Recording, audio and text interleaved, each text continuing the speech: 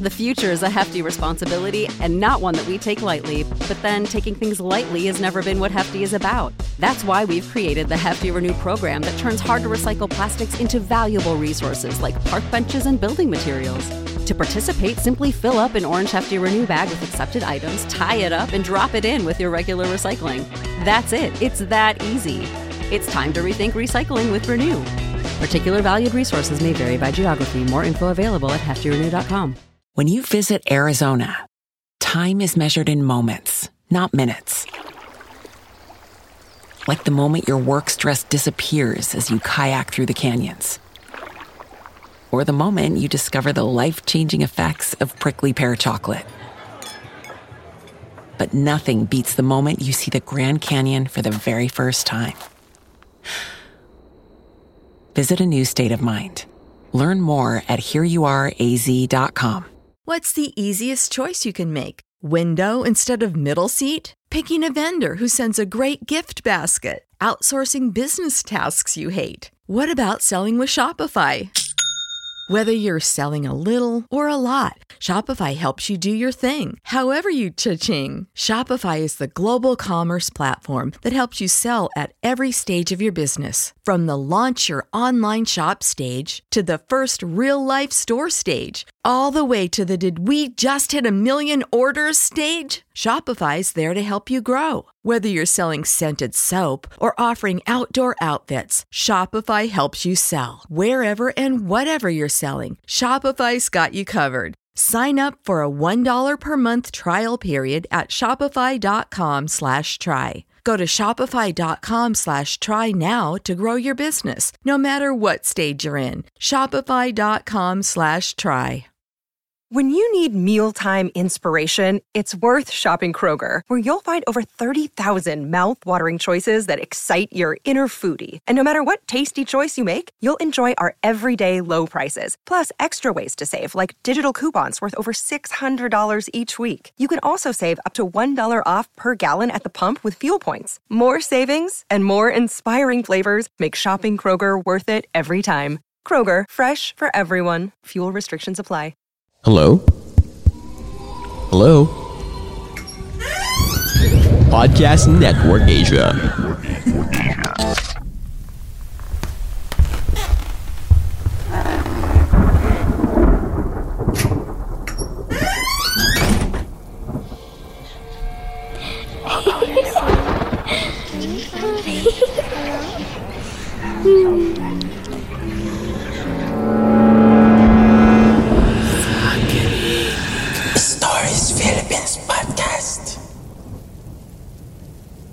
Friday, ang pinakahihintay na araw ng tropa dahil gimmick time nila yon.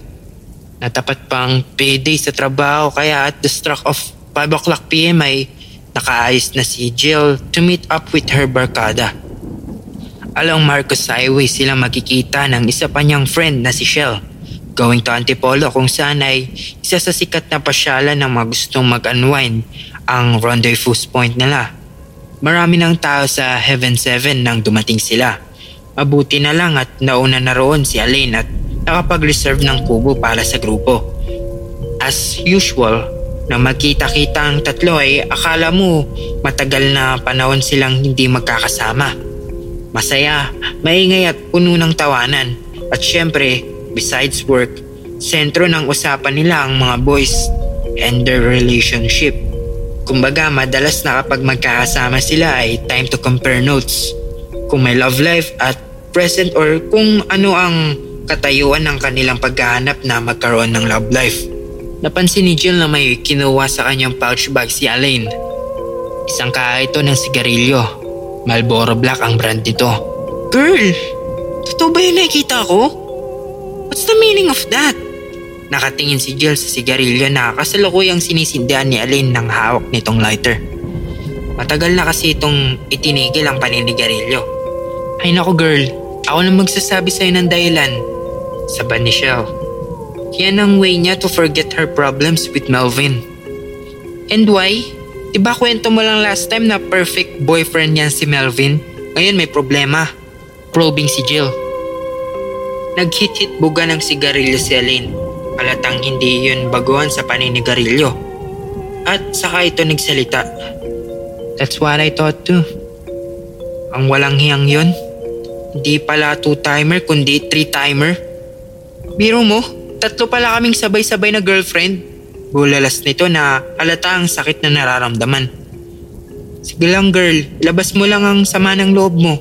Alam ko naman after a while, you'll get over him. You're right girl. Sang-ayon ni Jill. Pero sa halip na magpakita ng katapangan, kainaan ng namayani kay Alin. Bigla itong tumungo at tuluyang humiyak. Ayop siya. Just when I was falling deeply in love with him, maluloko pala siya. Nagkatinginan sila Jill at Shell.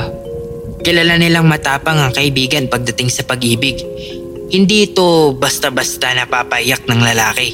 In fact, ito pa ang madalas na magpaiyak sa mga lalaking naging boyfriend nito. Naisip tuloy ni Jill na marahil ay in love talaga ang kaibigan nila kay Melvin. Actually, kahit siya ay nagulat sa balitang iyon, siya mismo ay tingin niyang matinong boyfriend si Melvin. Kahit sa mga pagkakataong nakakasama nila ito sa mga gimmick nila ay maayos ang vibes niya dito. Dahil tuloy doon ay napuno ng lungkot ang masaya sana nilang gimmick. They empathize with Elaine. Pero si Elaine rin naman ang bumasag sa katahimikang namumurong mamayani sa kanilang pagkikita-kita. I'm sorry girls. It's over with Melvin. Narito tayo to have fun and we shall. Okay? Cheers! That's our girl! Cheers! Biglang nagring ang cellphone ni Jill. Si King iyon ang kanyang current suitor na sa tingin niya ay hindi magtatagal ay sasagutin niya. Girls, sandali lang ha. May kakausapin lang ako. Teka, bakit alis ka pa? Sino ba yan? Si Elaine.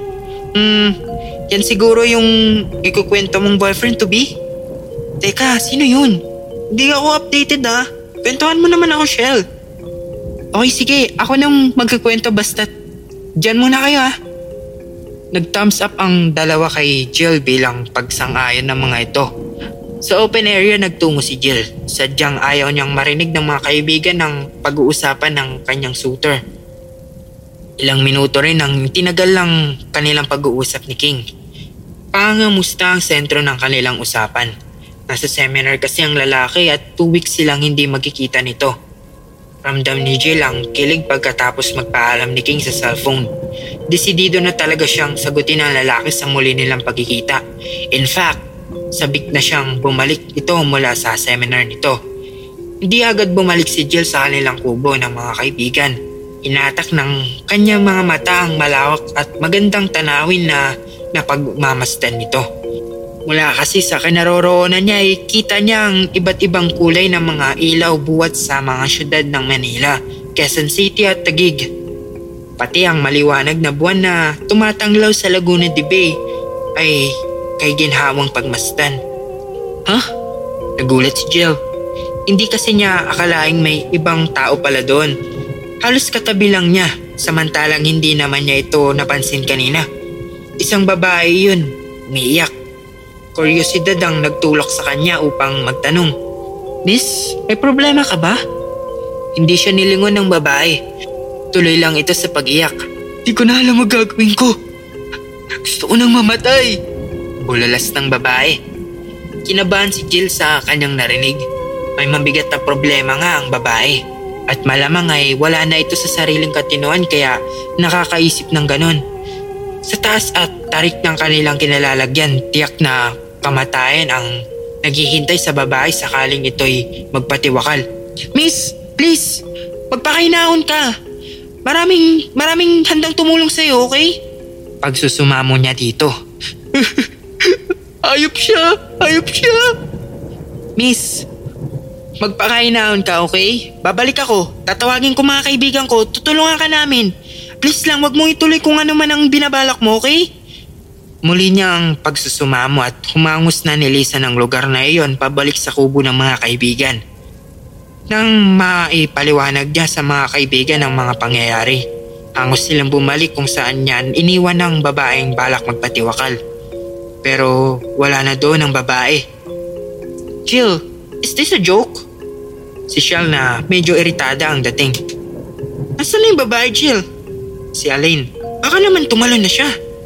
Tignan nga natin. Yaya niya sa dalawa. No way, Jill. Tanggi ni Shell. Ang tarik dito, baka madisgrasya pa tayo. Isang waiter ang nakapansin sa nangyayari. Lumapit ito sa kanila. May problema po ba? May hinahanap po kayo? Si Jill ang sumagot. Oo, may babae kasi akong kausap dito kanina. Problemado siya at nais niyang magpatiwakal pero nawala siyang bigla eh. Baka naman natauhan at napahiya kaya umalis na lang, ani Shell. Wala namang ibang daraanan yun kundi sa kubo natin kung umalis yun. Wala akong nakita. Sumabad na ang waiter. Mga miss, wag sana kayong matatakot pero palagay ko alam ko kung sino ang babaeng tinutukoy nyo. Sino? 4 months ago po kasi may babaeng nagpatiwakal dito. Dito mismo po sa kinatatayuan natin. Tumalon po siya sa bangin. Buntis po yung babae at iniwan ng boyfriend.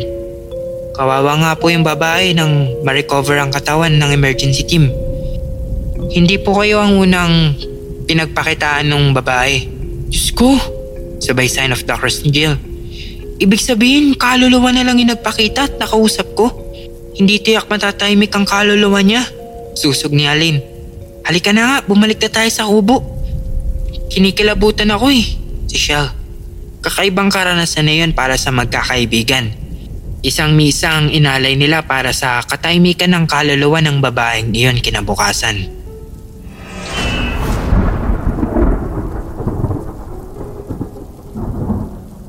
Elvie lost his son in an automobile accident. Another senseless death. Nabiglaan. No one prepared them for that pain. But things happened at kailangan tanggapin kahit napakasakit. It took her a year before she could really accept what happened to her 7-year-old son. In fact, during the span of that year, hindi niya pinabago ang ayos ng kwarto ng kanyang anak. It was as if naroroon pa rin si Joshua, buhay na kasama nila. Ang kwarto ni Joshua ay katabi lang ng bedroom naming mag-asawa. Inside this room, naroroon ang lahat ng kanyang toys since birth. Ang iba ay nakadisplay habang ang iba naman ay nilalaro pa rin niya noong nabubuhay pa. Sinadya kong hindi ipagalaw ang kwarto ni Josh because I felt that it is the only thing that would make me feel that my son is still alive. As if walang nangyaring aksidente.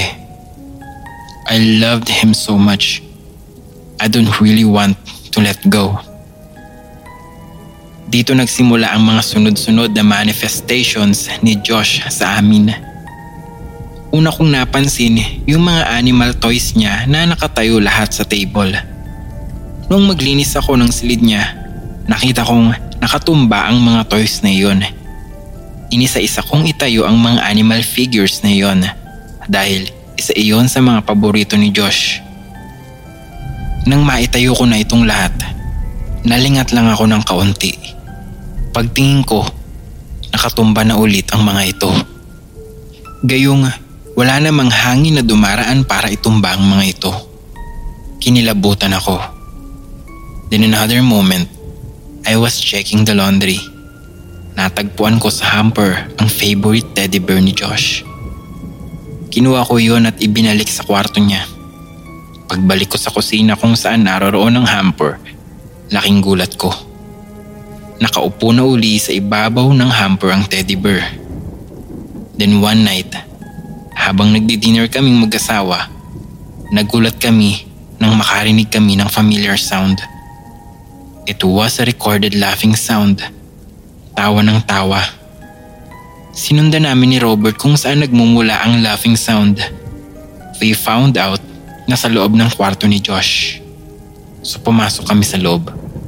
Nakita naming nagmumula ang recorded sound sa isang laruan.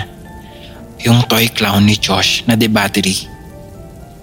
Nagkatinginan kaming mag-asawa. Tuloy pa rin ang tawa ng clown habang pinupulot iyon ni Robert at pinindot ang off switch. Huminto sa pagtawa ang toy clown. Napag-isip-isip namin na baka napindot yun accidentally kaya tumunog. To prevent such incident, Robert decided to take away the battery. Binuksan ni Robert ang lalagyan ng battery para alisin na iyon. Pero laking gulat naming dalawa nang matuklasang walang battery ang nasabing laruan. Dito na kami nagpakonsulta sa psychic. Ayon sa kanya, na-fixate ang kaluluwa ng aming anak sa kwartong yun because I don't want to let go. Mas nahihirapan daw si Josh dahil sa ginagawa ko. Hindi raw makaalagwa ang kaluluwa nito dahil sa hinahata ko itong pilit pabalik sa amin. Pinagsisihan ko na ang ginawa ko. Nagpadasal kami sa bahay, hoping na matatahimik na ang kaluluwa ng aming anak. Magmula naman noon, hindi na ulit nagkaroon ng any ghost manifestation sa bahay. Iyon na rin ang naging hudyat para sa akin to move on with my life and get my feet back on the ground.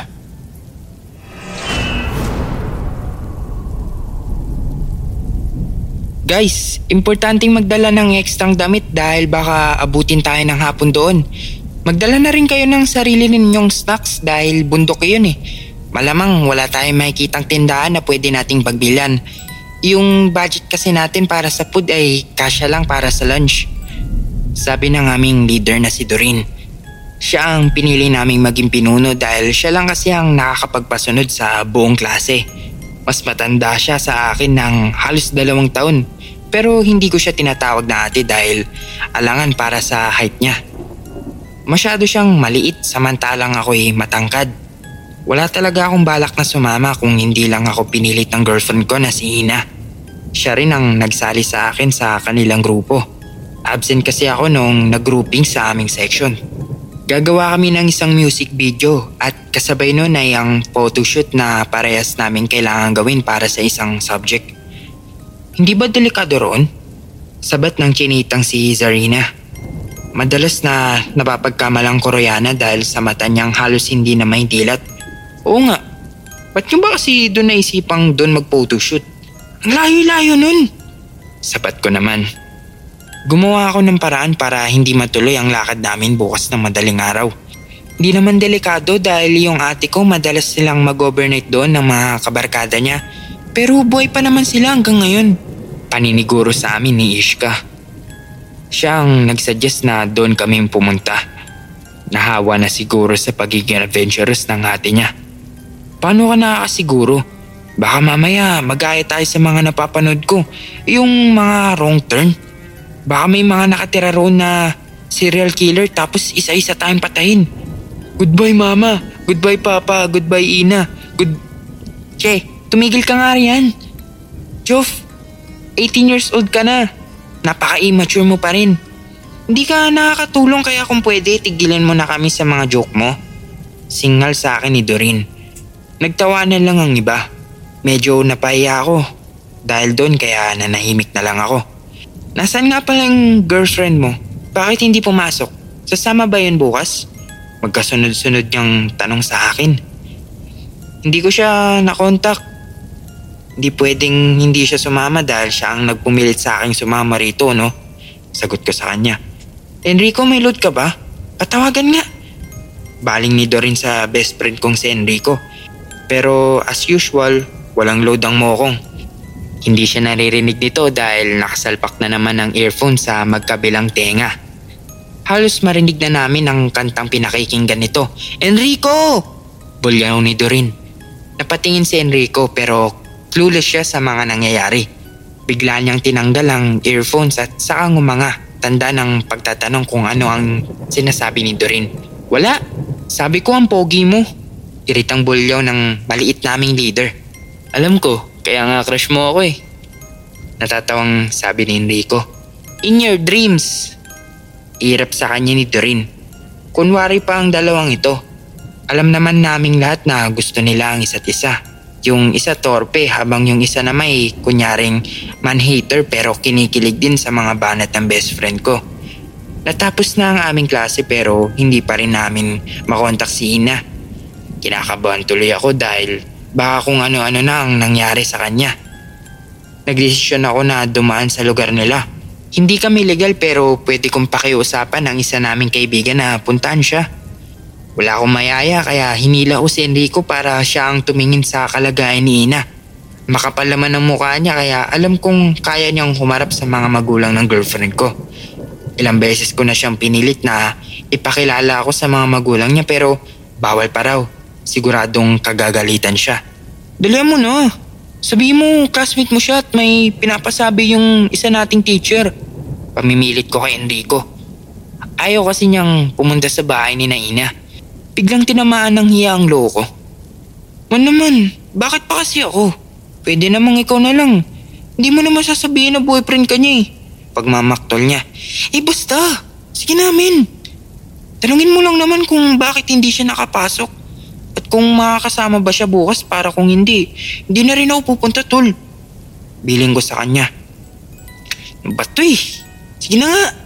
Libre mo na lang ang pamasahe pa uwi ha.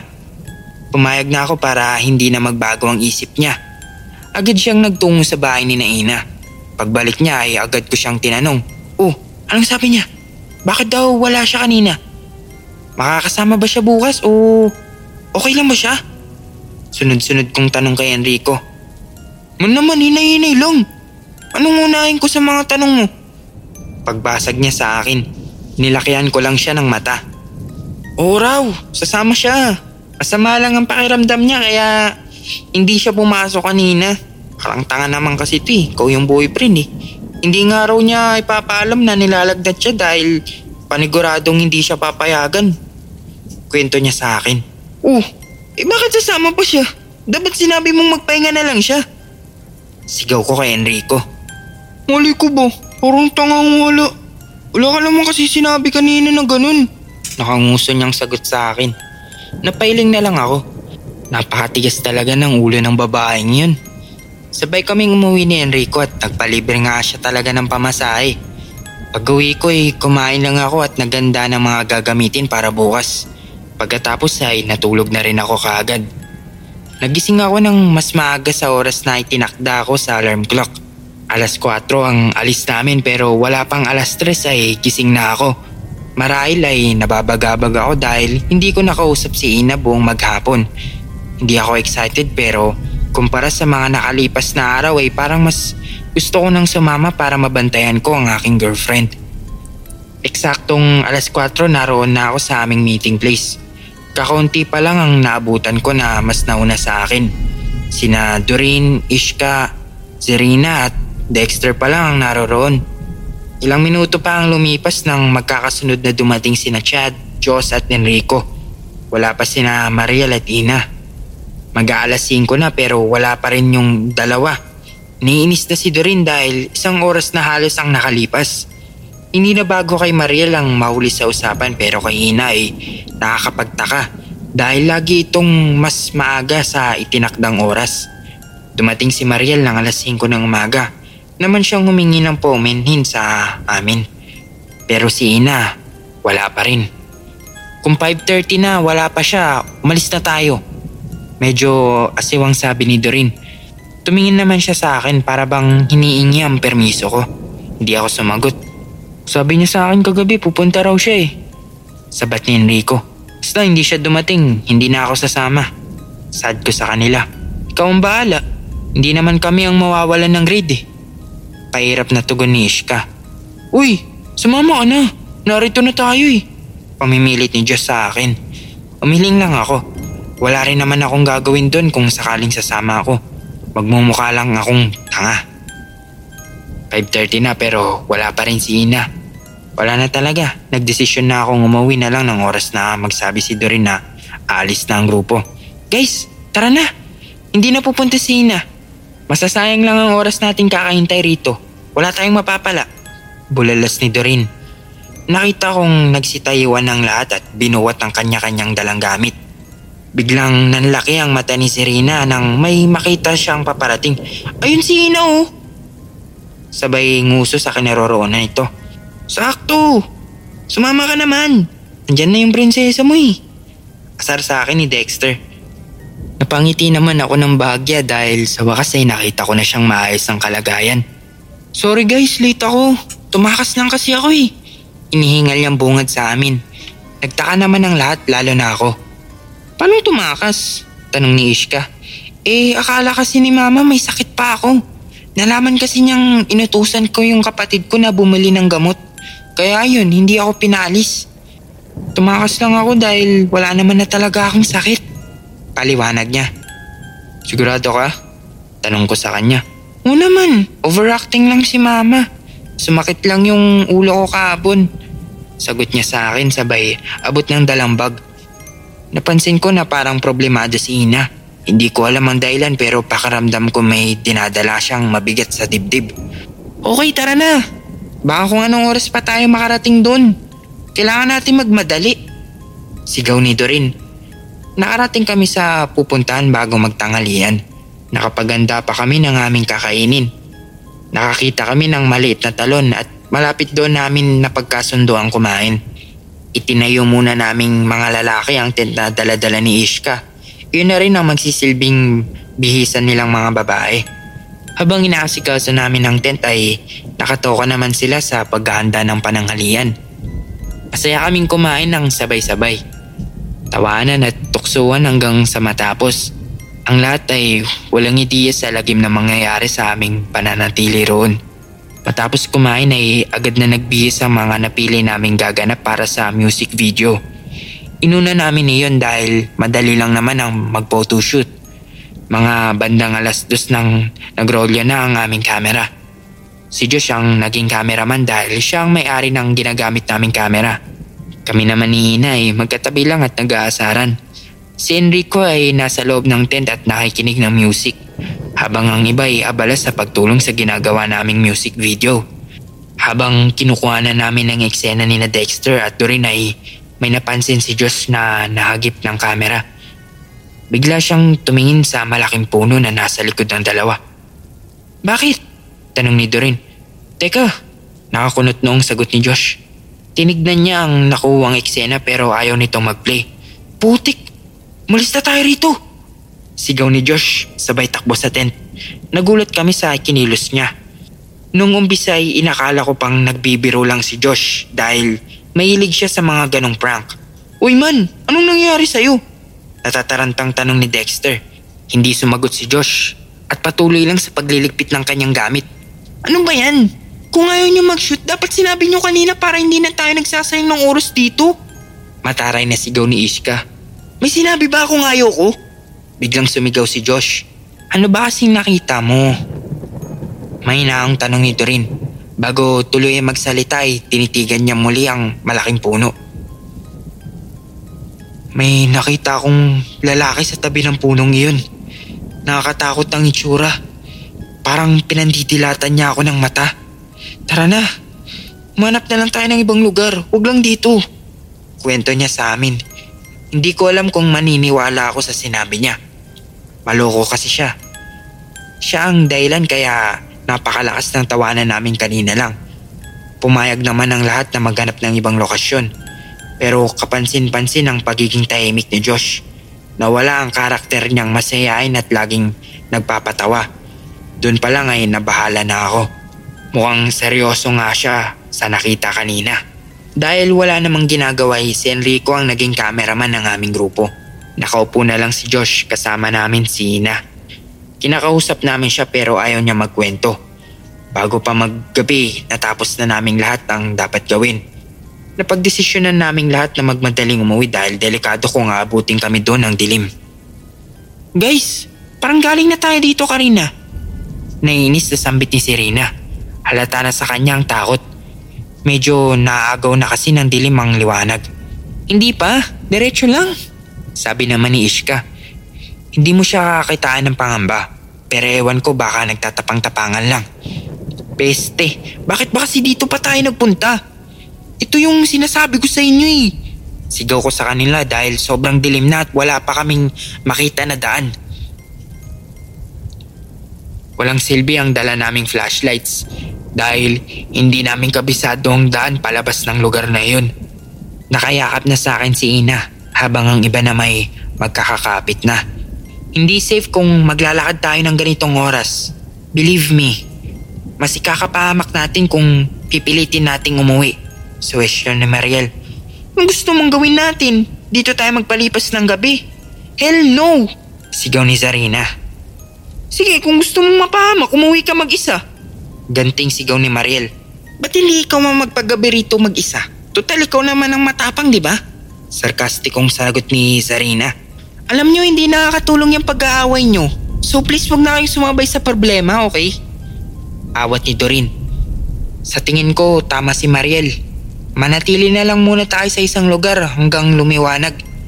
Delikado ang maglakad nang wala ka halos makikita. Pagsangayan ko sa sinabi ni Mariel at para hindi na rin humaba ang kanilang pagtatalo. Bandang huli, naintindihan ng lahat ang punto ni Mariel.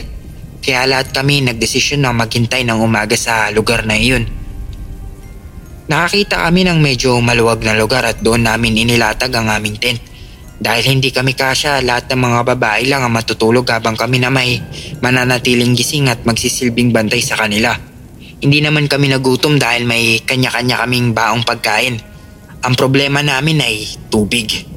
Gumawa rin kami ng bonfire para lumiwanag kahit papaano. Ang bagal ng oras. Nakakainis. 10:00 pa lang ay pumasok na ang ibang babae sa tent habang sina Ina at Marel ay sumama muna sa amin sa labas. Habang nagkwekwentuhan ay may inilabas si Chad mula sa kanyang bag. Men, kanina pa ito naghihintay na ilabas ko. Tentenenen! Inilabas niya ang isang mamahaling alak. Magiinom kayo rito? Tanong ni Mariel. Bakit hindi? Wala naman tayong mga bantay. At saka para mabawasan kahit papaano yung problema natin. Nakangiting tugon ni Dexter. Game ako dyan. Mukhang masarap yan, men. Sabi ko. Oh men, imported to. Ninakaw ko pa sa collection ng tito ko. Pagmamayabang pa niya. Nagtawanan kami dahil hindi namin inaasahan na ninakaw o kinuha lang niya ito nang walang paalam. Nilakihan ako ng mata ni Ina. Kinakabahan ako dahil baka hindi niya ako payagang mag-inom. Ito ang mahirap sa committed eh. Maraming bawal. Bawal ba, mahal? Tanong ko. Bigla siyang ngumiti. Napanatag ako. Joke lang. Sige na, basta ayusin niyo ang pagbabantay sa amin ha. Tugon niya sa akin.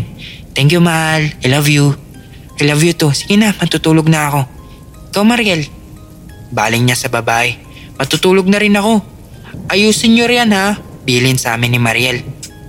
Habang nagbabantay ay nagtatawanan kami. Si Josh, ang ubod na kulit sa amin ay tahimik lang. Pero nang malasing ay bumalik din sa dati. Maingay na naman. Ang ingay namin kaya medyo lumayo kami sa tent. Hindi naman sobrang layo. Kita pa rin namin sila. Nakaramdam ako ng tawag ng kalikasan kaya nagpasama ako kay Chad na umihi. Hindi kami lumayo dahil madilim naman. Habang umihi may napansin akong gumagalaw sa aking harapan. Hindi na rin ako sigurado dahil sa kalasingan. Pinakiramdaman ko ang aking paligid. Hindi ako matatakutin pero bakit bigla akong kinikilabutan? Naloko na. Nang matapos ako'y sinigawan ko si Chad. Nakita ko kasing nakatayo lang siya roon sa isang malaking puno. Uy! Tara na! Sigaw kong muli pero hindi siya lumilingon. Nang papalapit na ako sa kanya bigla siyang nawala. Takot na takot ako. Nagbandali akong pumihit patalikod para bumalik sa aming pwesto pero nagulat ako sa aking nakita. Sinalubong ako ng isang lalaki. Katulad ng sinabi ni Josh. Nakakatakot ang itsura nito at pinandidilatan ako ng mata. Nagdasal ako na kayo kong naglakad pabalik sa aming pwesto. Nanginginig ako sa takot dahil sa nakita ko. Bakit ang tagal mo? Tanong ni Chad. Doon ko napagtantong hindi si Chad ang nakita ko kanina sa dilim. Wala. Nahirapan lang akong umihi. Pagdadahilan ko sa kanila. Hindi ko na ikunento ang nakita ko dahil ayaw kong pati sila'y matakot pero habang nagiinuman at nagbabantay kami, nakikita ko yung lalaki. Hindi kalayuan sa aming pwesto. May kasama siyang matabang babae at nakatitig din ito sa amin. Sa tuwing mapapatingin ako sa kanilang direksyon ay umuusal ako ng dasal. Kinabukas ay hindi namin namalayan na nakatulog na pala kaming lahat. Sakit ng ulo ko.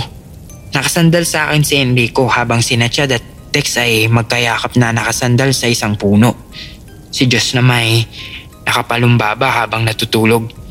Ginising ko si Enrico dahil nabibigatan ako sa pagkakasandal niya sa aking balikat. Guys, gising na, umaga na. Saad ko sa kanila. Gisingin niyo na yung mga babae. Utos ko kay Enrico habang inililigpit ang mga ginamit namin kagabi. Men, gising na. Uwi na tayo. Pagigising ko sa tatlo. Uy, bakit wala yung girlfriend mo sa loob? Nagugulo ang tanong ni Enrico. Ah, sigurado ka? Nanlaki ang mata ko nang marinig yun. Oo pre, tingnan mo. Natataranta niyang tugon. Napatakbo ako upang alamin kung totoo ang sinasabi niya. Lahat sila'y gumising na. Wala nga si Ina. Diyos ko! Men, si Ina nawawala! Naiiyak kong sigaw. Ha? Seryoso ba? Baka nariyan lang sa tabi-tabi. Nagpapahangin. Napansin kong nanginginig si Dex. Men, yung lalaking may kagagawan nito. Sinasadya niyang maligaw tayo. Nangangatog na sambit ni Josh habang nakatitig pa rin sa puno. Ano ba? Huwag na nga magtakutan. Hanapin na lang natin si Ina. Baka mapaano pa yung kaibigan natin. Ani ni Ishka na unang beses kong makitaan ng takot sa mga mata. Nagiwahiwalay kami sa paghahanap kay Ina dahil mas magiging mainam yun upang mas madali siyang makita. Naghati kami sa 3 grupo. Kami ni na Josh at Doreen ang magkakasama. Sina Dexter, Chad at Enrico na may nagpunta sa talon na nakita namin kahapon. Habang sina Ishka, Serena at Mariel ang nagbabanday sa aming mga gamit. Hindi pa kami nakakalayo ay narinig kong sumisigaw si Enrico. Min! Narito si Ina! Para akong nabunutan ng tinik nang marinig yun. Kumaripas kami ng takbo papunta sa kanila pero nang nasa batuhan na kami naging maingat ang lahat.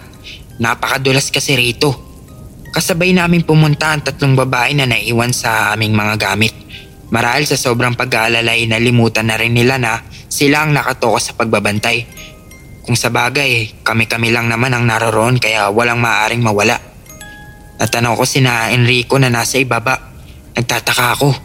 Paanong napunta roon si Ina? Napakadulas ng mga bato at sobrang dilim kagabi. Nang makababa kami, naabutan naming ginigising ni Enrico si Ina. Puno kami ng pagtataka kasabay ng pag-aalala. Paano siya nakababa habang tulog? Lumapit ako para tingnan kung humihinga pa siya. Kung ano-anong mga bagay na kasi yung naiisip ko. Nakahinga ako ng maluwag dahil buhay pa ang kasintahan ko. Mainit pa rin ang kanyang katawan kaya nakakasiguro akong hindi papatay si Ina. Mahal. Pagising ko sa kanya habang tinatapik siya sa braso. Medyo matagal bago siya magising. Pero nang magising siya, halata sa kanyang pagkakamuka ang galit. Hindi ko alam ngunit parang hindi siya ang kaharap ko. Napatras ako dahil minura niya ako na para bang ang laki-laki ng nagawa kong kasalanan sa kanya. Napaka-imposible dahil hindi siya marunong magmura. Bigla siyang tumayo at tinulak si Josh. Bumagsak ito sa batuan. Nabigla ang iba at imbes na hawakan siya ay umiwas ang lahat. Sumunod ako kay Ina pero galit na galit akong sinigawan. Huwag mo ako susundan! Papatayin kita! Bulyaw niya sa akin na kakaibang boses. Kinabahan ako hindi sa kung ano ang pwedeng mangyari sa akin na masama. Mas iniisip ko ang posibleng mangyaring masama sa babaeng mahal ko. Narinig ko na lang ang tumitiling si Sarina. Pero hindi ko na inisip yun. Sa halip sinundan ko pa rin si Ina. Sumama sa akin sina Enrico at Chad. Ang bilis ng kanyang pagtakbo. Gulong-gulo na ako. Dapat talaga hindi na kami pumunta rito. Naabutan siya ni Enrico at agad siyang niyapos nito. Pero napakalakas ni Ina kaya nagawa niyang itulak si Enrico. Naabutan ko rin sila at agad kong niyakap ang aking kasintahan. Hinampas niya ako kaya tumulong na rin ang dalawa sa paghawak sa kanya. Aminado ako na kung ako lang ang hahawak sa kanya, makakawala siyang muli. Nagpupumiglas siya at sumisigaw ng sumisigaw. Kapag nagkakaroon ng pagkakataon ay sinasaktan niya ang isa sa amin. Kalmot, hampas, kagat sa bunot. Awang-awa na ako sa babaeng mahal ko. Halos hindi ko siya matignan ng diretso sa ganong sitwasyon. Naipagdasal ko bigla sa Diyos na kung sino man ang nasa katawan ni Ina ay umalis na upang hindi na siya mahirapan pa. Hindi kayo makakalis sa lugar na to ng buhay. Asik niya sabay tawa ng nakakapangilabot. Agad namin siyang dinala sa aming pwesto. Naabutan namin si Josh na puro dugo ang ulo. Kumampas pa lang kanyang ulo sa bato nang itulak siya ni Ina. Mabuti at minor injury lang at hindi kailangang tayiin pa. Masyado kasing malayo ang ospital sa bundok na iyon. Nakita ko na parang naiiyak ang mga babae naming kasama. Marahil ay hindi nila kinaya ang mga nangyayari. Maging ako may pinanghihinaan na ng loob. Pinilit ko na lang ang sarili kong maging matapang at hindi ako tumigil sa pagdarasal. Hindi kami makaalis sa lugar na yun dahil sa lagay ni Ina. Nagwawala pa rin siya at nagpupumiglas. Sinabi ng iba na itali namin siya ngunit hindi ako pumayag. Mas gusto ko pang masaktan kaysa makitang nakatali ang girlfriend ko. Maya-maya pa may narinig kaming mga taong paparating. Nagkaroon na kami ng pag-asa na makakalis na kami sa impyernong lugar na to. 3 kabataan ang napadaan sa pwesto namin. Agad na lumapit si Nadorin sa mga ito. What's the easiest choice you can make? Window instead of middle seat? Picking a vendor who sends a great gift basket? Outsourcing business tasks you hate? What about selling with Shopify? Whether you're selling a little or a lot, Shopify helps you do your thing, however you cha-ching. Shopify is the global commerce platform that helps you sell at every stage of your business. From the launch your online shop stage to the first real-life store stage, all the way to the did we just hit 1 million orders stage. Shopify's there to help you grow. Whether you're selling scented soap or offering outdoor outfits, Shopify helps you sell. Wherever and whatever you're selling, Shopify's got you covered. Sign up for a $1 per month trial period at shopify.com/try. Go to shopify.com/try now to grow your business, no matter what stage you're in. Shopify.com/try. When you need mealtime inspiration, it's worth shopping Kroger, where you'll find over 30,000 mouth-watering choices that excite your inner foodie. And no matter what tasty choice you make, you'll enjoy our everyday low prices, plus extra ways to save, like digital coupons worth over $600 each week. You can also save up to $1 off per gallon at the pump with fuel points. More savings and more inspiring flavors make shopping Kroger worth it every time. Kroger, fresh for everyone. Fuel restrictions apply. Mas bata sila sa amin ng kaunti at may dala-dala silang parang mga kulungan. Kinausap sila ni Doreen pero hindi ko na naintindihan pa ang usapan nila. Nagwawala pa rin kasi si Ina. Maya-maya ay lumapit sila sa amin. Sasamahan daw nila tayo roon sa kilalang manggagamot sa lugar nila. Medyo malayo pero at least makakaalis na rin tayo, sabi ni Mariel. Tanging salamat lang ang nasambit ko sa kanila. Habang naglalakad kami, paiba-iba ang timpla ni Ina. Minsan ay nagwawala, minsan naman biglang nagiging normal at pipilitin kaming umuwi na. Kapag hindi kami pumayag ay nagwawala siya at nananakit.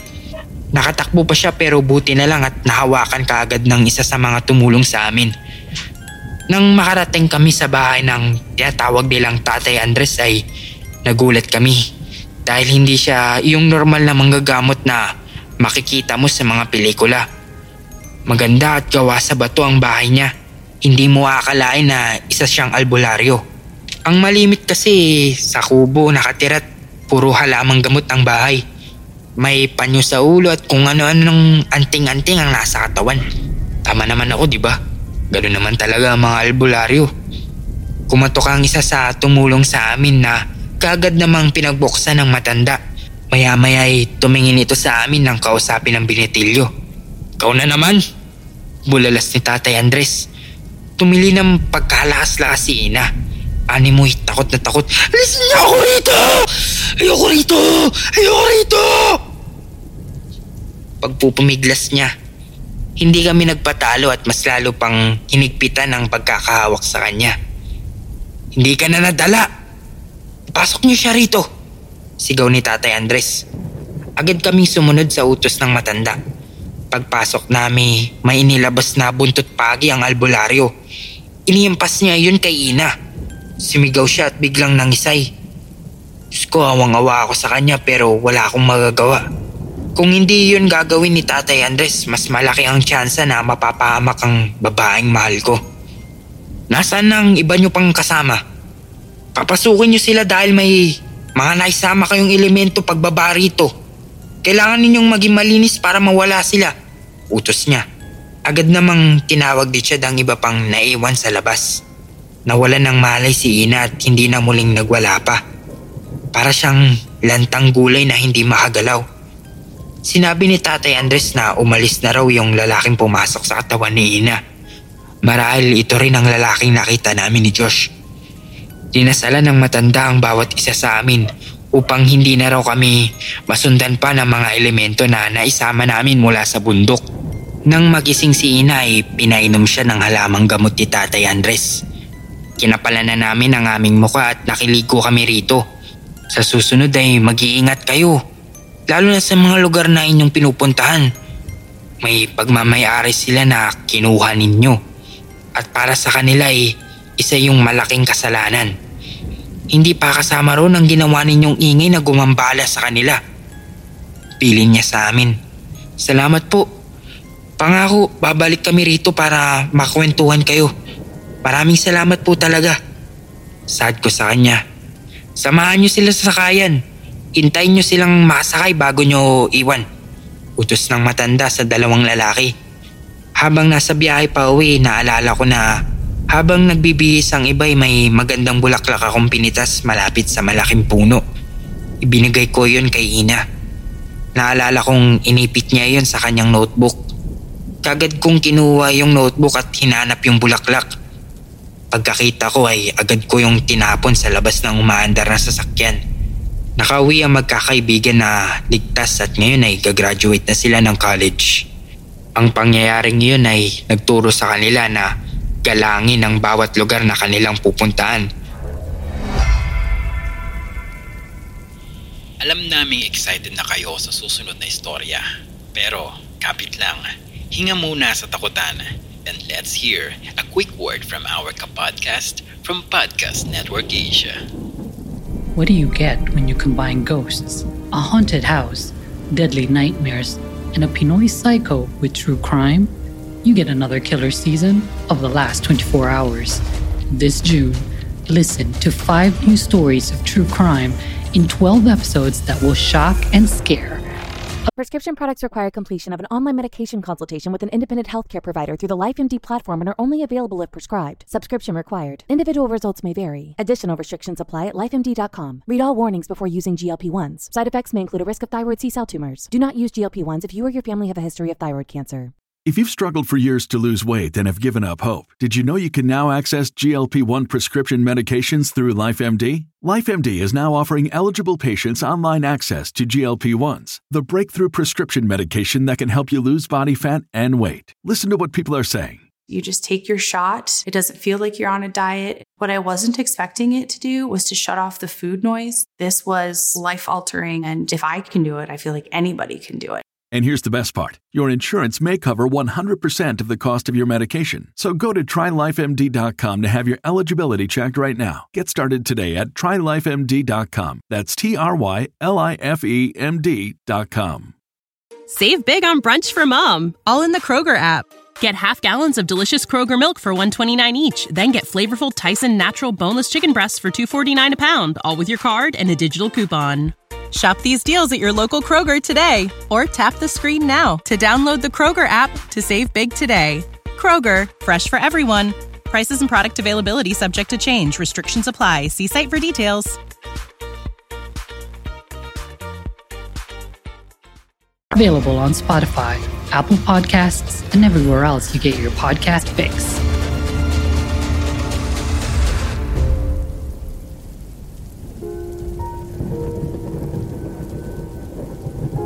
Sumama ka na, Kyle. Maraming bebot doon. Pamimilit sa akin ng pinsan kong si Neil na samahan siya sa disco. Ayaw kong sumama dahil pagod ako. Mas gugustuhin kong matulog na lang kaysa uminom at sumayaw kasama ang jologs kong pinsan. Umiling lang ako. Bahala ka nga. Basta wag mo akong susumbong kay Lola, ha? Tango lang ang sinagot ko. Tinatamad kasi akong ibuka ang aking bibig. Baka 3:00 na ako makauwi, tol. Susulitin ko na ang gabi na to. Baka wala nang kasunod eh. Paglabas niya kaagad kong inilak ang pinto. Sa sala ko na lang piniling matulog para mas mabilis mapagbuksan si Neil sakaling umuwi pa siya. Baka hindi ako magising kaagad kung sa kwarto ako matutulog. Medyo tulog mantika kasi ako. Nagbasa muna ako ng libro. Iyon kasi ang paraan ko kapag hindi makatulog. Pinapagod ko ang aking utak para dalawin ako ng antok. Tinignan ko ang relo ko. 12:00 na pero hindi pa rin ako inaantok. Nakinig na lang ako ng radyo sa cellphone at pinikit ang mga mata. Hindi ko namalayan na nakatulog na pala ako hanggang sa gisingin ako ng malakas na pagkatok. Tinignan ko ang oras at sigurado ako eksaktong 3:00 na pala. Nagmamadali akong bumangon para buksan ang pinsan ko. Pupungas-pungas kong binuksan ang pinto ngunit laking gulat ko nang wala akong Neil na nakita. Sinilip kong mabuti ang labas dahil baka nanloloko lang siya. Napansin kong ang isang anino na nagtatago sa malaking puno ng nara na nasa aming tapat. Sinil talaga, kahit kailan ay tatanga-tanga. Maloloko na lang palpak pa. Sinara ko ang pinto pero hindi ko ito nilak para kung sakali ay papasok na lang siya. Bumalik ako sa higaan ko at muling hinanap ang antok. Maya-maya ay magkakasunod na katok na naman ang aking narinig. Hinayaan ko lang siya hanggang sa tumigil. Wala pang 3 minuto muli na naman siyang kumatok at mas malakas na iyon. Sa pag-aalalang baka magising si Lola, sinabihan ko siya na hindi iyon nakalak at hindi na niya kailangan kumatok pa. Habang pinipilit kong muling makatulog ay naramdaman ko ang marahang pagbukas ng pinto. Hindi na ako dumilat para hindi na niya ako kwentuhan ng mga nangyari sa disco. Alam ko naman kasing mangiinggit lang ang mukha ko ngayon. Naramdaman ko ang kanyang presensya sa aking ulunan. Pala ko sana siyang gulatin ngunit biglang umubos si Lola ng pagkalakas-lakas mula sa kwarto nito. Matapos nun ay narinig ko ang mga yabag ng aking pinsan paitaas. Hindi nagtagal ay nakatanggap ako ng isang text. Nagulat ako nang makita ko kung kanino galing iyon. Kay Neil. Pinsan, baka umaga na ako makauwi. Dumiretso pa kami sa motel ng babaeng nakilala ko. Ikaw nang bahala kay Lola. Kwentuhan kita pag uwi ko. Diyos ko, nanlaki ang mga mata ko sa nabasa. Binasa kong mabuti kung anong oras dumating iyon text at parehas naman kung ano ang oras sa aking relo. Kung umaga pa makakauwi si Neil, sino yung kumatok ng paulit-ulit at ngayon nasa itaas? Bigla akong naisip si Lola at ang madalas niyang bilin sa amin ni Neil. Kung may kakatok sa pinto ng 3:00 ng madaling araw, huwag niyo kaagad pagbubuksan. Tawagin niyo muna sa pangalan at kung sumagot, pakinggan niyong maigi ang boses kung kakilala niyo ba. Dumagundong ang aking dibdib sa sobrang kaba. Nagpapasok ako ng hindi kakilala at wala akong ideya kung sino iyon. Nanginginig akong tumakbo sa kusina upang kumuha ng kahit anong pwedeng gamiting armas sa hindi kilalang nilalang nakasalukuyang nasa ikalawang palapag ng aming bahay. Hindi ko mapapatawad ang sarili ko kung sakaling may masamang mangyari kay Lola. Tahimik akong pumanik ng hagdan nang gayoy hindi niya maramdaman ang presensya ko. Bawat hakbang ng aking paa ay sadyang maingat upang hindi makalikha ng kahit anong ingay. Nang makaakyat ay nakita kong bukas ang pinto ng kwarto ni Lola. Gusto kong umatras dahil sa takot, pero hindi ko pwedeng pabayaan ang taong nagpalaki at nagmamahal sa akin. Kailangan ko maging matapang. Pagpasok ko sa kwarto, kagad na bumungad sa akin ang isang lalaking nakasuot ng damit na clown. Nakatingin siya sa bangkay ng Lola na naliligo sa sarili nitong dugo. Nakadilat pa ang mga mata nito at nakalabas ng dila. Tanda ng paghihirap bago mamatay. Hindi ko maintindihan ngunit naubos ang tapang na natitira sa aking katawan. Bigla-bigla gusto kong tumakbo na parang bata. Hindi ko na malayan na humihikbi na pala ako na siyang naging dahilan para maramdaman ako ng lalaking pumatay kay Lola. Mabilis niyang pinihit ang kanyang ulo paharap sa akin habang ako na may hindi makagalaw sa aking kinatatayuan. Bawat pagingay habol-habol ko. Gusto ko na maglahong parang bula. Mas lalo akong kinilabutan nang makita ko ang malaking ngiting nakaguhit sa kanyang muka. Para siyang isang demonyong hayok na hayok sa pagpatay. May hawak siyang malaking itak at punong-puno ng dugo ang katawan. Humakbang siya papalapit sa akin kaya mas lalong migting ang kabang aking nararamdaman. Nagmamadali akong tumakbo pababa upang lumabas at humingi ng tulong. Pagbukas ko ng pinto napaiyak ako nang makita ko ang pinsang kong si Neil na nakatayo sa tapat. Sa wakas ay ligtas na ako mula sa mamamatay tao. Pero bigla na lang ako nakaramdam ng matinding kuryente sa katawan hanggang sa manghina at bumagsak na lang tong tuluyan. Nawalan ako ng malay at hindi na alam ang mga sumunod na nangyari. Nagising na lang ako sa isang hindi kilalang lugar. Nakita ko ang pinsan ko na may kausap na pulis at sinabing, "Nagulat na lang ako sa pinsan ko, sir. Pagbukas niya ng pinto duguan siya at may hawak na malaking itak. Nakangiti siya sa akin. Para siyang isang demonyong hayok na hayok sa pagpatay. Mabuti na lang may taser gun ako kaya nagamit ko sa kanya. Natakot kasi ako bigla."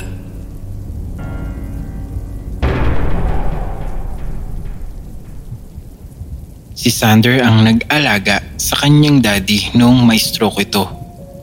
Ilang buwan ding tumigil sa trabaho si Sander upang alagaan ang matanda.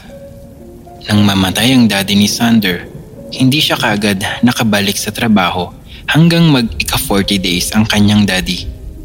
Sa araw ding iyon, nangyari ang karanasan niya tungkol sa pagpaparamdam ng ama. Ito ang The Wheelchair. Dito lamang sa Stories Philippines Podcast. Noong ma-stroke ang dad ko, sa wheelchair na lang siya parati. Half-body paralysis ang dinanas niya. Hirap ang daddy sa lahat ng bagay. Sinusubuan ko pa siya kapag kumakain. Ako rin ang nagpapaligo at nagbibihis sa kanya. Bunsong anak ako at ako na lang ang single sa aming magkakapatid. Bading kasi ako at matagal ko nang natanggap na baka hindi na ako makakapag-asawa. My mom has another family na of her own. Halos wala na siyang pakialam sa amin, lalo na sa daddy. Hindi kasi maganda ang naging ending ng relationship nila.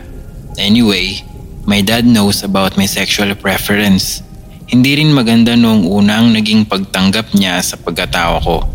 But then, after niyang ma-stroke, pareho kaming nawala ng choice. I need to take care of him bilang obligasyon ko sa kanya bilang anak. At kailangan niyang tanggapin ang pagkatao ko. Dahil ako lang ang maaaring mag-alaga sa kanya. For nearly 3 years, I gave up my freedom, my social life, and my work just for him. Wala naman akong pinagsisisihan. Namatay ang daddy na alam ko sa puso ko, minahal niya ako at tinanggap bilang ako. Lalo ko itong na-confirm during his 40th day ng pagkamatay. Ayon sa matatanda, kinukuha na raw ng langit ang kaluluwa ng mga namatay after 40 days. Nagpadasal ako sa bahay at naghanda ng kaunting salo-salo. Hanga sa akin ang aking mga kaibigan at kakilala sa naging debosyon ko sa aking ama sa kabila ng lahat. That night, matapos ang padasal, nag-iisa na lang uli ako sa bahay. Habang natutulog ako, bigla akong ginising ng isang kakaibang pakiramdam na hindi ko maintindihan. Bumangon ako at lumabas ng silid. Nauhaw akong bigla. Dumaan ako sa sala bago marating ang kusina. Nagulat ako sa aking nakita. Sa kusina, naroon ang wheelchair ng daddy. Itinabi ko na iyon nang pumanaw siya. Papaanong nakalabas uli ang wheelchair na iyon? Natakot ako. Kinabahan ng lubos. Tiniklop ko ang wheelchair at muli kong ibinalik sa storage room. Pero paglakad ko, sumusunod sa akin ang wheelchair. Gumugulong itong mag-isa nang wala namang nagtutulak. Naiyak na ako sa takot. Ang sabi ko, "Dad, kung ikaw yan, patahimikin mo na ako." Then, huminto sa paggulong ang wheelchair. Kaagad akong nagbalik sa kusina at nagbukas ng ref. Kumuha ko ng isang bote ng tubig para uminom. Pagtingin ko sa bote ng tubig, I swear, nakita ko talaga ang reflection ng dad ko doon. Kamunti ko nang mabitawan yung bote. Pagtingin ko uli doon, may nakita akong nakasulat sa mist o pawis ng bote dahil sa lamig. Hindi ko nababanggitin ang nabasa ko, but it was always what my father used to tell me when I was a little boy. Something personal that I kept it hidden in my heart for a very long time. Nang muli kong mabasa yun, I knew that my father loved me after all. Kahit na nga iba ako sa lahat ng naging anak niya. Na kahit na ibang naging direksyon ang tinahak ko sa buhay, alam ko na ngayon na naiintindihan niya ako at higit sa lahat, tanggap niya ang pagkatao ko.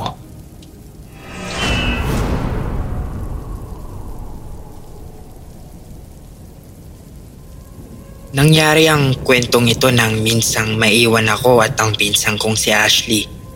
4 na taong gulang. Sa aming tinutuloy ang bahay dito sa Marikina. Lumaki akong hindi kasama ang aking mga magulang at ang mga kapatid dahil hiwalay ang aking mama at papa. May kanya-kanya na silang pamilya, kaya ang aking Auntie Delia na lang ang siyang itinuring kong pangalawang ina. May kontak pa naman kami ng mama, ngunit nasa ibang bansa siya kasama ang aking kapatid na si Gian. Tanghaling tapat. Abala ako sa paglalaro ng Clash of Clans at nakahiga pa sa sofa. Habang si Ashley naman ay mag-isang naglalaro sa lapag. Nilalaro niya ang kanyang manika na binili ng kanyang ama nang minsang kaming mamasyal sa Divisoria.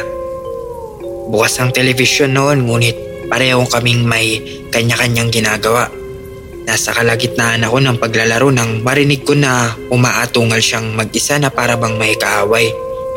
Hindi ko yun pinansin dahil abala ako sa ginagawa ko. May war akong sinalihan sa clan noon.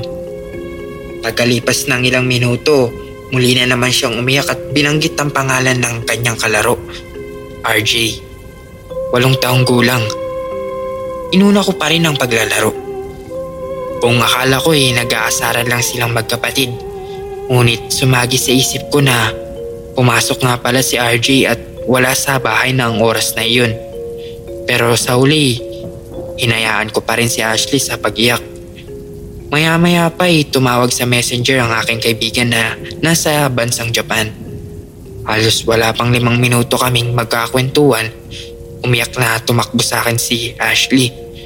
Pilit sumisiksik sa akin habang nakahiga sa sofa. Dahil sa pagkairat ay tumayo ako at sinigawan siya. Ano bang iniiyak mo riyan? Para kang nasasapian. Nang oras na yun, hindi ko pa naisip na may nakikita siyang ibang nilalang. Bigla niyang itinuro yung pinto sa kwarto kung saan siya malapit na naglalaro. Yung batang itim, inaway ako! Iyak siya ng iyak. Pero ang nakakapagtaka ay nakasubsob ang mukha niya sa sofa. Hindi siya tumitingin sa direksyon na kanyang itinuturo. Takot na takot siya at nanginginig talaga. Ha? Ang ganda mo! Anong bata? Electric fan lang yan! Kahit na kinakabahay, ipinakita ko sa kanya na hindi ako naniniwala sa kanyang sinasabi. Likas kasi akong matatakutin at marami ng insidente ang naganap sa bahay na iyon kaya pilit kong binabaliwala ang nakita niya. Tumingin siya sa akin at tinigdan ng tinutukoy kong electric fan. Pero bigla naman siyang umiyak at tumalikod sa akin. Hindi yung electric fan yung sinasabi ko. Yung bata nga. Tumakbo sa kwarto. Dahil sa mga sinabi niya nabalot na ako ng takot at piniling lumabas na lamang. Kinarga ko siya at lumabas muna kami. Iniintay namin ang mama niya na noon ay nagpapa-order ng kanyang paninda. Habang nasa labas kami, tinanong ko siya kung totoo bang may nakita siyang bata at papaano niya nasabi na inaaway siya nito. Ang kwento niya sa akin, tumabi raw bigla sa kanya yung batang maitim ang balat. Babae raw ito at pilit na inaago yung kanyang laruan. Nang hindi niya ibinigay ay sinabunutan daw siya at tumakbo sa kwarto. Habang nag-uusap kami, hindi ko maiwasan ang kilabutan. Naisip ko na posibleng hindi ko mapansin kung may pumasok man sa loob ng aming bahay dahil nakalak ang pinto. Kung may makakapasok man, pagbubuksan ko muna.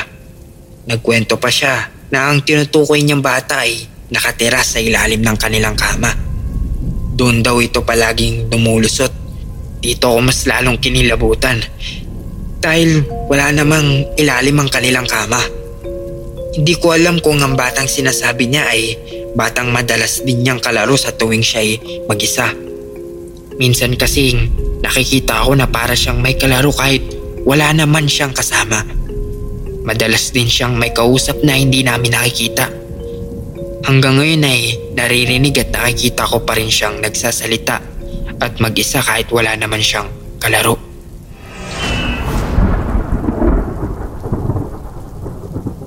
Ang kasaysayang ibinahagi ni Dessa, hindi niya tunay na pangalan, ay naganap noong aktibo pa siyang sumasali sa mga beauty contest. Mayroon siyang nakakatandang kapatid, si Diane, hindi niya rin tunay na pangalan, na siyang unang sumubok sa pagsali sa mga beauty contest. Ngunit hindi pinalad na makakuha ng corona dahil sa isang aksidente. Tunghayan natin ang kasaysayan ni Dessa dito sa Corona ng Tagumpay. Dito lamang sa Stories Philippines Podcast.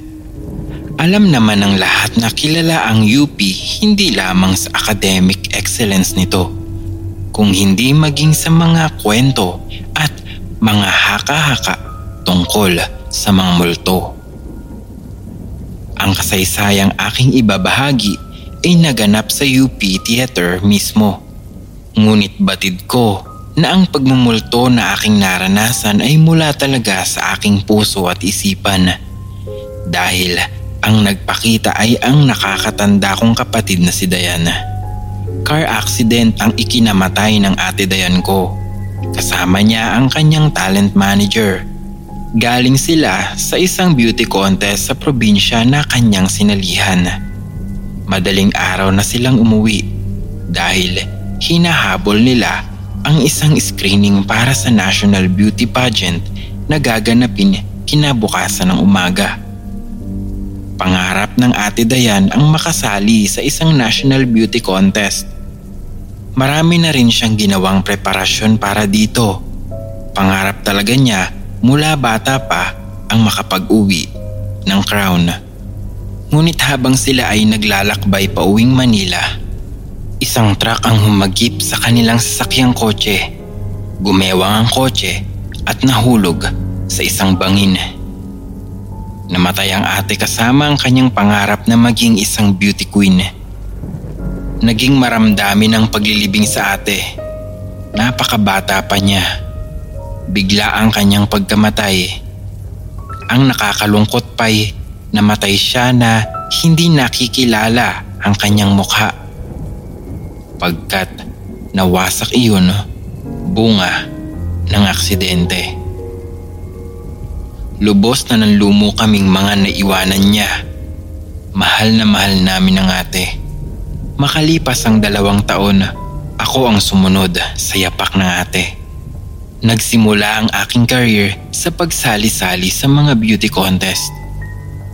Lahi namin ang matatangkad at magagandang pangangatawan, kung kaya't hindi rin naging mahirap sa aking pasukin ang ganitong larangan. Gayunpaman, may mga gabing madalas kong iniisip kung ano nga ba ang gusto ko sa buhay at kung ano nga ba ang motibasyon ko sa likod ng pagsali ko sa mga beauty contest. Although madalas akong magwagi, hindi pa rin maliwanag sa akin ang direksyon ko sa buhay for making this endeavor part of my life. Then I passed the screening of a popular beauty contest. National level na yon. Isang bagay na alam kong minimithi ng ate ko noon at ngayon ako naman ang tumatamasa. Deep in my heart I knew I am doing all this in memory of my ate. I feel so guilty noong mawala siya. Ni hindi ko nasabi sa kanya how much I appreciate her and how much I love her. In a way, ang pagtupad ko sa isang pangarap na dati-rati ay gusto niyang makamit ay isang pamamaraan ko upang masabi din sa kanya that I missed her so much and I am so blessed to have a sister like her. Kahit sandali lang ang aming pinagsamahan. Ginanap ang beauty pageant coronation night sa UP Theater. Sa dressing room, sama-sama kaming 30 candidates. Kanya-kanyang makeup kami dahil bawal magpapasok ng kahit na sino sa dressing room except our security na isa ring babae. Sa tuwing umaharap ako sa salamin at nag-aayos ng sarili, parang nakikita ko ang mukha ng aking ate. Noong una I thought it was just a trick of the eye. Something that usually happens when lights strike your eye. Pero noong mahuli akong makalabas ng dressing room at maiwanang mag-isa sa loob ng silid, doon ko na-confirm that my eyes weren't playing tricks on me. Ang totoo, pinagmumultuhan talaga ako ng ate. I saw her in front of the mirror. Nakaupo siya sa harap ng tokador. Napakaganda niya. Ngunit malungkot ang kanyang mga mata. Kinilabutan ako. Napatingin sa akin ng ate. Ibinubukan niya ang kanyang bibig na parang may sinasabi. Napaluhan na lang ako nang mawatasan ko ang kanyang mensahe. Huwag daw akong mag-alala. Batid niya ang pagmamahal ko sa kanya. I don't have to feel guilty or to do this beauty contest for her. She told me na kung talagang gusto ko ang pangarap na ito, I must do it for myself and not for anyone else. And that I should follow what my heart tells me to do. Naglaho rin agad ang ate.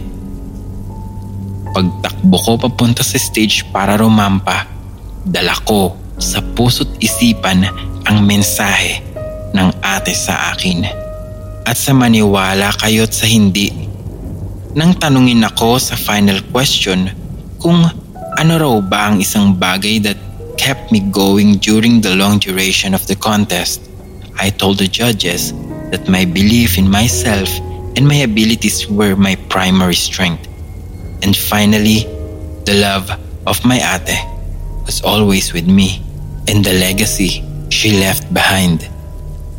Somehow, I felt na iyon ang isa rin sa mga purpose kaya nagpakita ang ate to make me realize the true meaning of what I'm actually doing.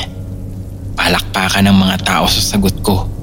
Maging ang mga judges ay waring na-convince.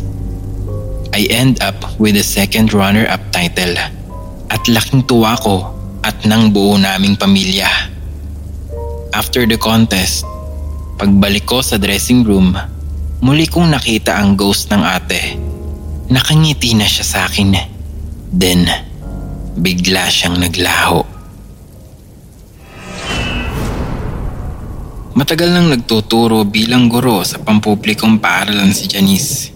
Maliit lang ang kanyang sweldo, but she loved teaching so much. Ang turing niya sa kanyang mga estudyante ay para ng mga anak. Naniniwala si Janice na kailangang maging matyaga ang isang guro at mapagmahal sa kanyang mga tinuturuan upang lumikha ng magandang atmosphere sa classroom. Walang kaduda-dudang si Janice ay paboritong guro ng kanyang mga estudyante. For 12 years na karanasan sa pagtuturo, masasabi ni Janice na hindi lahat ng alaala ay magaganda. Napakaraming disappointments. Although the reward that she gets from teaching is really superb in terms of personal gratification in teaching at pagmamahal na ipinapahiwatig ng kanyang mga pupils sa kanya. Ngunit may isang karanasan siyang hinding-hindi malilimutan at ito ay mula sa isang pupil na namatay. This is message in the blackboard. Unang kita ko pa lang kay Nardo, alam ko nang may problema ang bata. Pumapasok siya sa eskwela ng marungis. Walang dalang lapis at papel. Yet, kahit ganoon si Nardo, nakita ko yung desire niyang matuto. He's already 8 pero grade 1 pa lang din siya. Struggling to learn how to read and write. Aaminin kong tinutukan ko talaga si Nardo. He became my biggest challenge. Bukod sa mahirap turuan, may kakulitan si Nardo. Parati siyang nangaaway ng kaeskwela. Hyperactive siya at parati ring nagpapasimula ng ingay at kaguluhan. In other words, sakit siya ng ulo ng isang guro. Pero never kong ipinaramdam sa kanya yon. Parati kong sinasabi sa kanya na mahalaga ang pag-aaral at tamang pumapasok siya sa school. Pero dapat din niyang maintindihang respetuhin ang mga kaklase, ang guro at ang paaralan. Nakikinig si Nardo sa akin pero como bata, hindi maiwasan ang pagiging magulo at makulit. Hinahabaan ko ang pasensya ko sa kanya. I believe that a child learn from example. I showed him love dahil alam kong iyon ang kulang sa kanya. Minsan, nakausap ko ang co-teacher kong si Rina. Ang sabi niya, bakit ba pinagtsatsagaan mo ang batang yun? Ang tigas ng ulo pasaway. Kung hindi ko siya pagtsatsagaan, sino pa ang magtsatsaga sa kanya? Alam mo Janice, huwaran ka talaga. Dapat kang barilin sa luneta Sira ka talaga. Lahat ng teachers dito, isinuka na yang si Nardo. Pero ikaw, ang tiyaga mo. Tinatyaga ko talaga si Nardo dahil alam kong kapag pinabayaan ko ito, darating ang panahon, magiging sakit ito ng ulo ng bansa. Madaragdagan ng kriminal sa kalye, ang mga gumagawa ng kalokohan. Naniniwala akong habang bata pa, dapat nang hubugin si Nardo sa pagkataong naniniwala sa kabutihan. Ngunit isang araw, hindi pumasok sa klase si Nardo. Nagtaka ako. Nangako siya sa akin na hindi siya absent kahit na ano ang mangyari. Pero nung araw na yon, wala siya sa klase. Hindi ko maiwasang mag-alala. Nag-alala kasi ako baka kung anong kalokohan ang pinasok ni Nardo o kaya baka napahamak na ito. Noon ako nagdesisyong pagkatapos ng klase namin, dadalawin ko sa bahay si Nardo para alamin kung ano ang nangyari. Habang wala ng estudyante sa loob ng classroom at ako na lang mag-isa, nagmamadali akong nagayos ng aking mga gamit. Maya-maya ay nahulog ang box of choco sa sahig. Kinailangan kong lumuhod sa sahig para pulutin isa-isa ang chok at ibalik sa box. Habang nakayukod ako sa ilalim ng mesa, may nakita akong isang pares ng mga paa ng bata na pumasok sa classroom. Lumakad ito palapit sa lugar ko, sa blackboard. Napansin ko ang sapatos ng bata, rubber shoes na luma at tastas. Alam kong sapatos iyon ni Nardo. Natuwa ako. Kaagad akong tumayo at tumingin sa kanya. Nasa blackboard na si Nardo, may hawak siyang chalk. Ang sabi ko sa kanya, bakit ngayon ka lang? Tapos ng klase. Hindi siya kumibo. Nagsulat siya sa blackboard sa pamamagitan ng chalk. Nagulat ako. Mahusay na palang magsulat si Nardo. Sa wakas, nagbunga rin ang pagtuturo ko sa kanya. Binasa ko ang isinulat niya sa blackboard. Ang sabi roon, maraming salamat ma'am. Mangyak-ngyak akong napalapit kay Nardo. Ngunit nang hawakan ko ang kanyang balikat, bigla akong nagulat.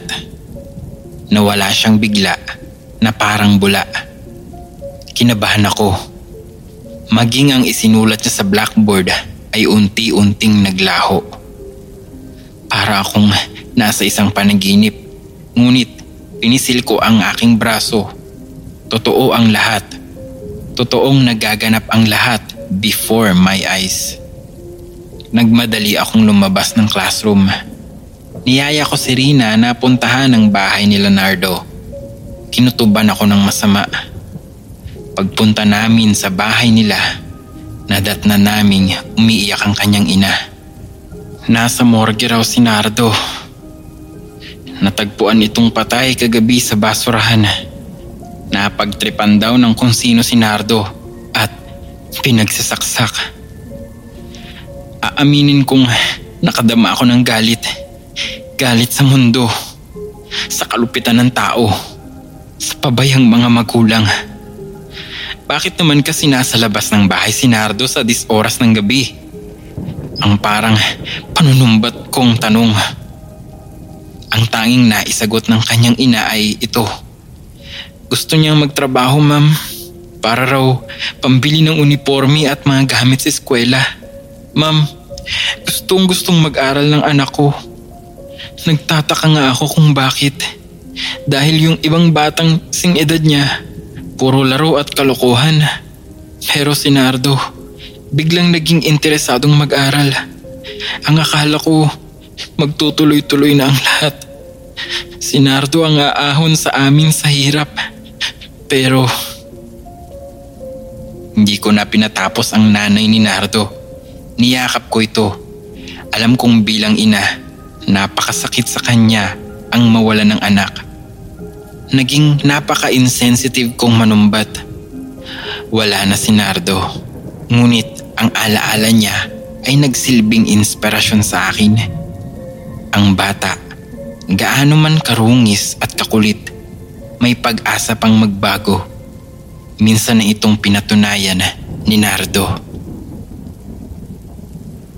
Kung may mga kwento ka namang nais ibahagi sa amin, mangyari lamang na makipag-ugnayan sa aming mga social media accounts o bisitahin ang aming website para malaman ang mga paraan kung papaano ka makapagpapadala ng mga kwento.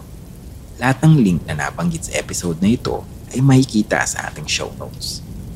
Muli, maraming salamat sa pakikinig at hanggang dito na lamang. Hanggang sa susunod na kwentuhan natin, dito lamang sa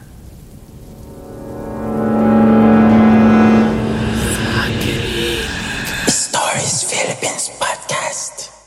The views and opinions expressed by the podcast creators, hosts, and guests do not necessarily reflect the official policy and position of Podcast Network Asia. Any content provided by the people on the podcast are of their own opinion and are not intended to malign any religion, ethnic group, club, organization, company, individual, or anyone or anything. You know how to book flights and hotels. All you're missing is a tool to plan the travel experiences you'll have once you arrive. That's why you need Viator. Book guided tours, excursions, and more in one place. There are over 300,000 travel experiences to choose from, so you can find something for everyone. And Viator offers free cancellation and 24/7 customer support for worry-free travel. Download the Viator app now and use code Viator10 for 10% off your first booking in the app. Find travel experiences for you. Do more with Viator. When you visit Arizona, time is measured in moments, not minutes. Like the moment your work stress disappears as you kayak through the canyons. Or the moment you discover the life-changing effects of prickly pear chocolate. But nothing beats the moment you see the Grand Canyon for the very first time. Visit a new state of mind.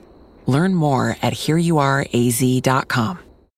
When you need mealtime inspiration, it's worth shopping Kroger, where you'll find over 30,000 mouth-watering choices that excite your inner foodie. And no matter what tasty choice you make, you'll enjoy our everyday low prices, plus extra ways to save, like digital coupons worth over $600 each week. You can also save up to $1 off per gallon at the pump with fuel points. More savings and more inspiring flavors make shopping Kroger worth it every time. Kroger, fresh for everyone. Fuel restrictions apply. Save big on brunch for mom, all in the Kroger app. Get half gallons of delicious Kroger milk for $1.29 each. Then get flavorful Tyson natural boneless chicken breasts for $2.49 a pound, all with your card and a digital coupon. Shop these deals at your local Kroger today, or tap the screen now to download the Kroger app to save big today. Kroger, fresh for everyone. Prices and product availability subject to change. Restrictions apply. See site for details.